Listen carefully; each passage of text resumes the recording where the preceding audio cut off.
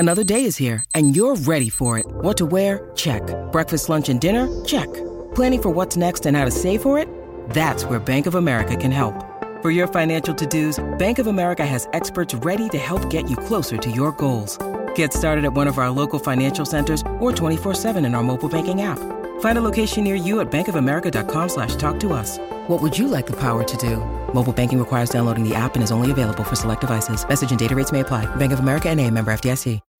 When you need mealtime inspiration, it's worth shopping Kroger, where you'll find over 30,000 mouth-watering choices that excite your inner foodie. And no matter what tasty choice you make, you'll enjoy our everyday low prices, plus extra ways to save, like digital coupons worth over $600 each week. You can also save up to $1 off per gallon at the pump with fuel points. More savings and more inspiring flavors make shopping Kroger worth it every time. Kroger, fresh for everyone. Fuel restrictions apply. Hello, it is Ryan, and I was on a flight the other day playing one of my favorite social spin slot games on ChumbaCasino.com. I looked over at the person sitting next to me, and you know what they were doing? They were also playing Chumba Casino. Coincidence? I think not. Everybody's loving having fun with it. Chumba Casino is home to hundreds of casino-style games that you can play for free anytime, anywhere, even at 30,000 feet. So sign up now at ChumbaCasino.com to claim your free welcome bonus. That's ChumbaCasino.com and live the Chumba life. No purchase necessary. VGW. Void where prohibited by law. See terms and conditions. 18+. Hello, it is Ryan, and we could all use an extra bright spot in our day, couldn't we? Just to make up for things like sitting in traffic, doing the dishes, counting your steps, you know, all the mundane stuff. That is why I'm such a big fan of Chumba Casino. Chumba Casino has all your favorite social casino-style games that you can play for free anytime, anywhere with daily bonuses. That should brighten your day a little. Actually, a lot. So sign up now at ChumbaCasino.com. That's ChumbaCasino.com. No purchase necessary. VGW. Void where prohibited by law. See terms and conditions. 18+.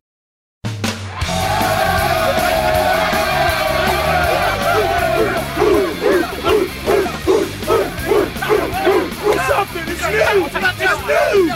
The Chargers are Here comes a lightning bolt! Charger fans are witnesses to history! This is the Lightning Round Podcast with your hosts, Garrett Sisti and Jamie Hoyle. Go Chargers, go! Welcome, everybody, to Lightning Round Podcast. And today, for our interview series, we have a very special guest. You might recognize him for his cameo on Entourage, competitor on American Ninja Warrior.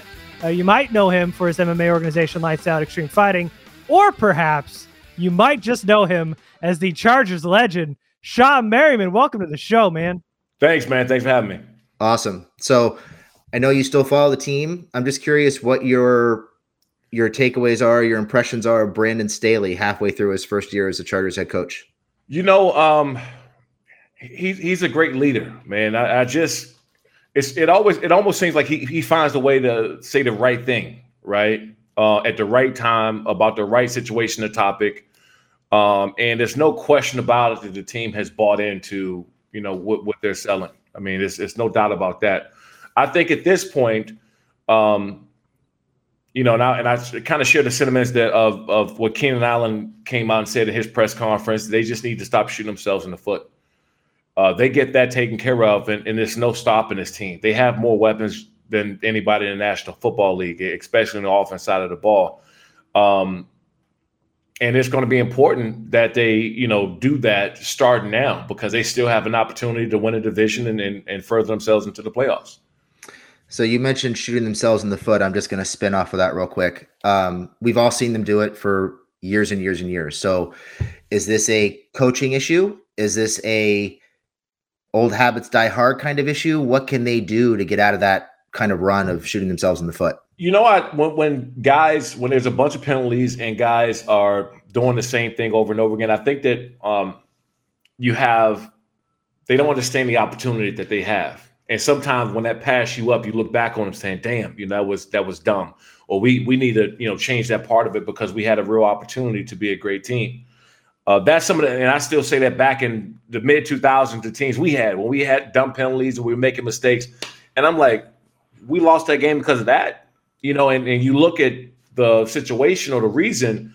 And so that's what I think they need to understand. They have a superstar in Justin Herbert. They have, you know, 2 and 3, one of the most explosive guys on offense, and Keenan Allen, Mike Williams, and Ekeler's playing great, and Justin, they have a squad there, and they need to realize and understand the moment and not let them pass us by dumb penalties and shoot themselves in the foot. If you were a coach on the team and you were trying to think of adjustments that you can make either offensively or defensively to help bring them out of this 2-game rut and help them stop shooting themselves in the foot, what kind of adjustments would you make if you were in that coaching room? And I don't know exactly what they're doing in the building or team meetings or individual meetings, but you have to put emphasis on, okay, we don't get these 2 penalties, we win this game, right? You have to emphasize how those penalties and those mistakes hurt the team. And so you do that. And one thing I think that I've seen Brandon Staley and Ekeler and some of the guys talk about is how they go over both offense and defense as a team. So now everybody's held accountable, right? So you're seeing what the offense do wrong or right, and you're seeing what the defense doing, right or wrong.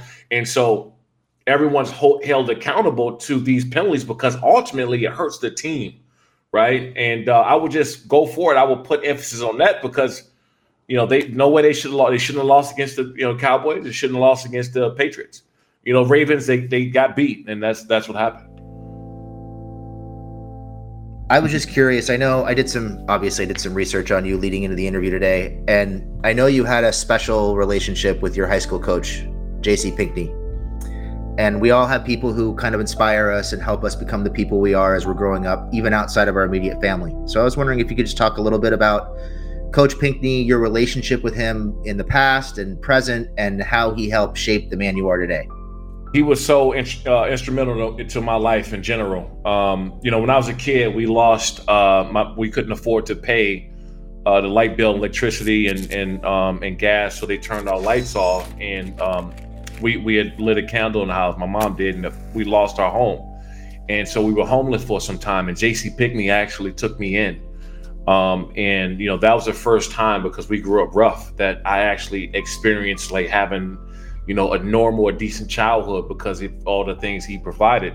He didn't know I was good in high school, but no one knew that I was going to, go to D1 college at that time or play professional, playing NFL. That wasn't even on the table. He's a kid who loves football. I've had a lot of good kids in 20 years here at Douglas. And, I've never had anybody that had such a passion for the game that Sean does. So when he did that, it literally changed my life. And that's why I've always been, I've donated 6 figures back to my high school and made sure they had new jerseys, uniforms, equipment every single year. Fortunately enough, that I was the first Division I player to come out of my high school. And then every year we started to have 1 guys, 2 guys, 3 guys enrolling. So to even be involved in putting them on the map, it's really a credit to J.C. Pinckney for sure. Sean can achieve whatever he wants. He can play for many years to come. He has a passion and he has the ability. He stays healthy and he can set any goal and reach it. 1, 2, 3.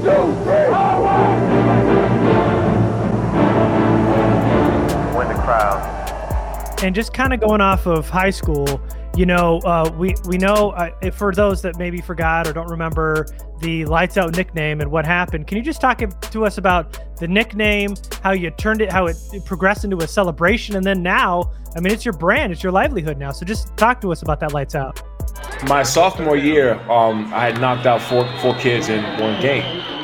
And so after that game, I had about 20 students ran up to me and they said, "Man, you knocked those guys' lights out." And I kind of turned to him, not knowing that it was going to be a big deal. And I said, "Yeah, call me Lights Out." I went to school that Monday, and everyone was, kind of walking past me saying, "Hey, what's up, Lights?" What's up, Lights? I went to go and convince my mom to let me get this tattoo on my right forearm of a light switch in the hand, turning the light switch off. And she told me no for about 2 weeks, and she finally caved in. Coincidentally, I spent $56 on that tattoo. That still is on my forearm to this day. Actually, Sean is a really sweet child. He's a really nice kid at home. He becomes a monster of a kid. So your mom kind of pushed back for 2 weeks. What made her cave in? I'm persistent, man. If I want something, I'm gonna get it. I'll sit at your doorstep. I'll show up. I'll get it done. Yeah. So right after high school, great career at Maryland. But then I want to talk about the draft process because you thought you might have gone before the Chargers picked at number 12. Can you talk to me about that whole draft process and where you thought you were going to go? Yeah. Initially, I thought I was going to go 3 to Cleveland, 6 to, I think it was Minnesota, 6 or 7 to Minnesota, whatever pick they had that year, because Mike Tice, who went to the University of Maryland, was the head coach there. The Washington football team now, they had the 9th or 10th pick. I went on a visit there. And then Dallas, I thought I was going to go there as well because, Jerry Jones and Bill Parcells had told me that they were going to draft me if I still was around, 11th pick. But also, when I met with the Chargers, they told me that they were going to draft me at 12 too. With the 12th selection in the 2005 NFL Draft, the San Diego Chargers select Sean Merriman, linebacker, Maryland. Merriman got the call from the Chargers at his Maryland home a little before noon Pacific time. He's on his way to San Diego as we speak. An extremely competitive young man that we'll put in a location where he can get after the quarterback. He has played both linebacker as well as with his hand on the ground rushing the quarterback. And that versatility, quite frankly, was one of the factors that was a part of our decision to select him. So did you, throughout your whole career, have a thing out for Minnesota, Dallas, Washington at that point? You always held on to that? No, I hated everybody who had an opposite color jersey on, to be honest. It didn't matter. I didn't have I wasn't vindictive against one team. But I do remember the cool thing was they came out with when they had the redraft process, and then I was number 1. I thought that was pretty cool. Yeah. So you get drafted. Now you're going into your first camp. And talk to me about that first practice, because I think you went up against the neck roll, low kneel. And if I'm not mistaken, it was an open practice. There were people there, right? They were watching? Oh, yeah. It was my first practice, and when we had pads, equipment. And the fans were out there, and I had no idea that my first day of practice was going to be fan day. And I go one-on-one drills against low kneel. And not knowing that I was supposed to go around him in a kind of a pass rush drill, I was just so eager to hit somebody from all the things that were said about me not being there. And it just so happened to be Low Neal, so I put Low Neal down, ran him over. But let me tell you, that was probably one of my biggest mistakes I've made as a rookie, maybe in my life. I don't know, because when I went back up, not thinking that this was the best fullback of all time, Lorenzo Neal, that he was going to line back. He pushed another running back who was there to go against me. He pushed him out the way, and he went back up. My turn. And I still to this day, I have not been rocked like that, practice or game. And I said, man, this is okay. I won't make this mistake again. This is a rookie mistake. So I want to ask you about another teammate of yours, Sean Phillips, who recently said that his bowling celebration was a top 10 celebration. Do you think that's top 10? I think so. I think SP was great, man, and he never really got the credit because he was just kind of consistent, right? Just had a consistent career. But man, we had a squad. Sean Phillips and Sean Merriman had career years against opposing quarterbacks, helping their team compile an NFL best 61 sacks. On most teams, the defense has to be the guys who go out there and set the tempo of that game. When you have guys, like Sean Phillips and Stephen Cooper, Matt Wilhelm, whenever you have that depth that we have, helps me out in what I do, and that's run and just, fly around to the football. It is Merriman jackknifing in there, lights out, he got it. Now I remember Luis Castillo, he was doing, the salsa dance, and Stephen Cooper had the head bob, and I mean it was it was a fun time, man, because at that time we were just kicking everybody ass and we were having fun doing it. Yeah, and LT had his celebration. Yeah. I mean, did you talk to guys like Gates and Vincent Jackson and go like, "Hey, man, we all got something. Why aren't you doing anything?" No one planned it, right? Uh-huh. Like no one planned it. It was kind of a spirit of the moment type of deal. Around that time, it was almost like who can get to the quarterback the fastest, who can score the most touchdowns, who can get the most sacks. It was almost like we were in such a competition with each other because it was so many big names and superstars on one team. And so it was like, okay, who's going to go out and have the biggest game? That's what it was, week in and week out. Yeah. So, and while I was talking about Cooper, heard about Ronaldo. You got any stories that you could tell us here on the podcast about Ronaldo and the club, how he got that nickname? Yeah. Stephen Cooper's alter ego was Ronaldo. Ronaldo was the fun guy. Like he was, he'll walk in a club or we'll go out somewhere and he's kind of just, chill. Stephen Cooper is not really talking a whole lot.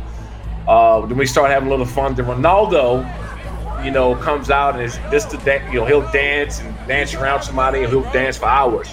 And then I'll give you this one. The third one was Chauncey. Now when Chauncey came out, that was the one who wanted to tackle you and play rough and stuff like that. So you had Stephen Cooper, Ronaldo, and then Chauncey. If one of those came out, it was on.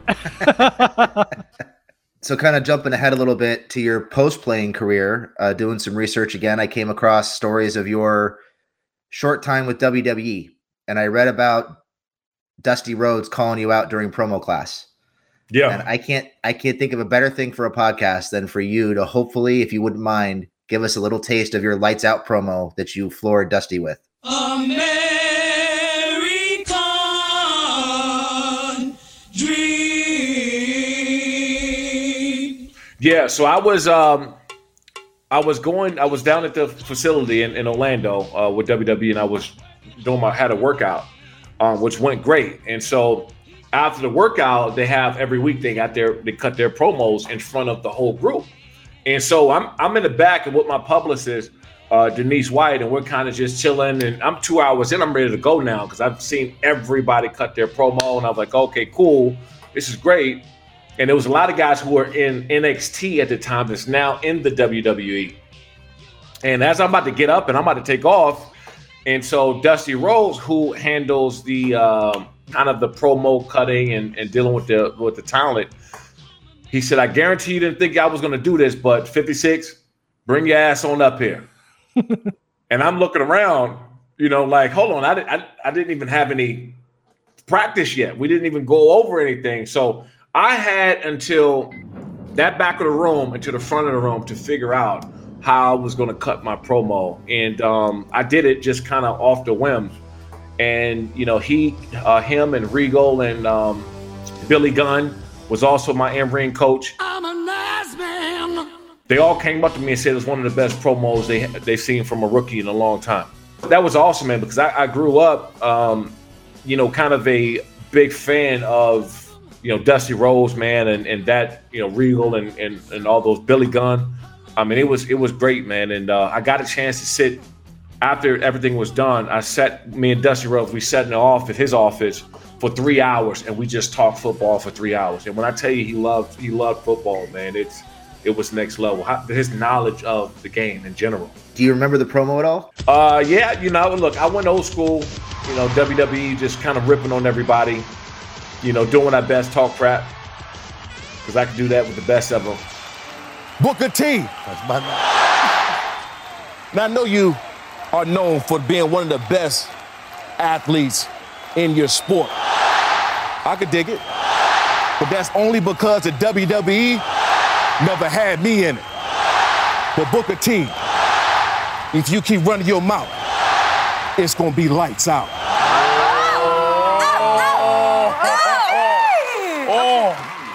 Obviously growing up in the fan, and now you're in that position too, to be in there. And I think that after that point, I was hosting like on the WWE Network. I did some Monday Night Raws, some SmackDowns, and like those are all. And I hosted the WrestleMania, which was you talking about me feeling like an 11, 12-year-old kid again, just being around that at the time. It was great.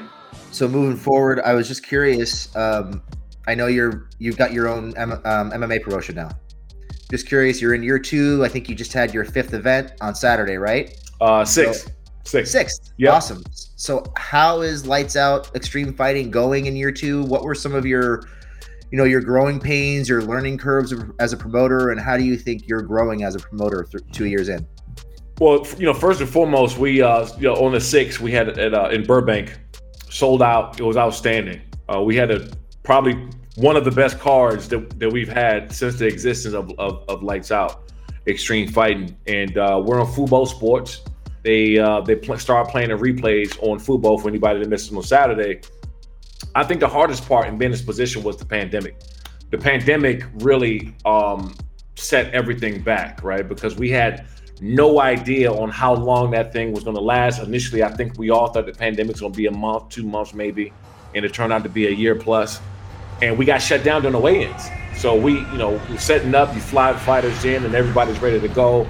And you walk in and you get shut down during the weigh-ins and you're trying to figure out, what's next? How long is this thing going to go? But also, to the fighters who couldn't train or fight and do what they did, do what they love doing for a living, you really found out if you wanted to do it or not. Because sitting around that long and you got a TV deal and you're on TV and you don't know what's going to happen or whether you can have fans back, I think that was the hardest time being on this side. We always like to end with a good story. There's nothing better than a good story. So can you give us kind of your favorite story from your career, maybe a career highlight, something that just always sticks out to you? Yeah, I would say, and I tell my son this story. So when I was injured and I was hurt and I was out, when I came back and I started to get kind of healthy again, LT had told me if I ever got 3 or 4 sacks in one game, that he would literally run in the middle of the field and dance in the middle of the field, right? And so we were playing the Raiders, and I think this was in 2009 or 10. I can't remember the year. Playing the Raiders. Tonight we will see LaDainian Tomlinson as the stars are out. LT, the back of his generation. His quarterback is number 17, statistically the best in football a year ago. I look up and I got 2 sacks at this time. 2 plays later, Russell is sacked again by Shawne Merriman. It just looked like I'm going to get a third right now. And I look up and we're on the field. They're about to snap the ball. And I look up and LT is like halfway in the middle of the field. And he's like, like spinning around dancing. And I've never laughed so hard before in my life. And I don't laugh or smile too much during the game or anything. I'm just kind of locked in. And I looked up and I'm wearing a shield. And I'm laughing so hard that the tears are pouring out of my shield, so I can't even see the next play because I'm laughing so hard. I'm trying to lift my jersey up to wipe my shield off because I can't see. So that was great, man. I still tell my son that story, and I got the picture somewhere, and L's halfway on the field. So I thought always that was a pretty cool story. Oh, that's awesome. So before we go, if there's anything you want to promote now, give your socials, anything else, anything you want to follow me at Shawne Merriman. And also, too, follow at LightsOutXF on Twitter and Instagram. We have our next fight in December at the Commerce Casino live on Fubo Sports. And check out those replays on Fubo Sports, too. They have all 6 fights there, so you can always check those out. Anything Lights Out XF, we're going to support. So thank you so much, Sean. We appreciate you. Thanks for coming on, man. You got it, man. Appreciate you guys. Thank you, Sean. It was fun.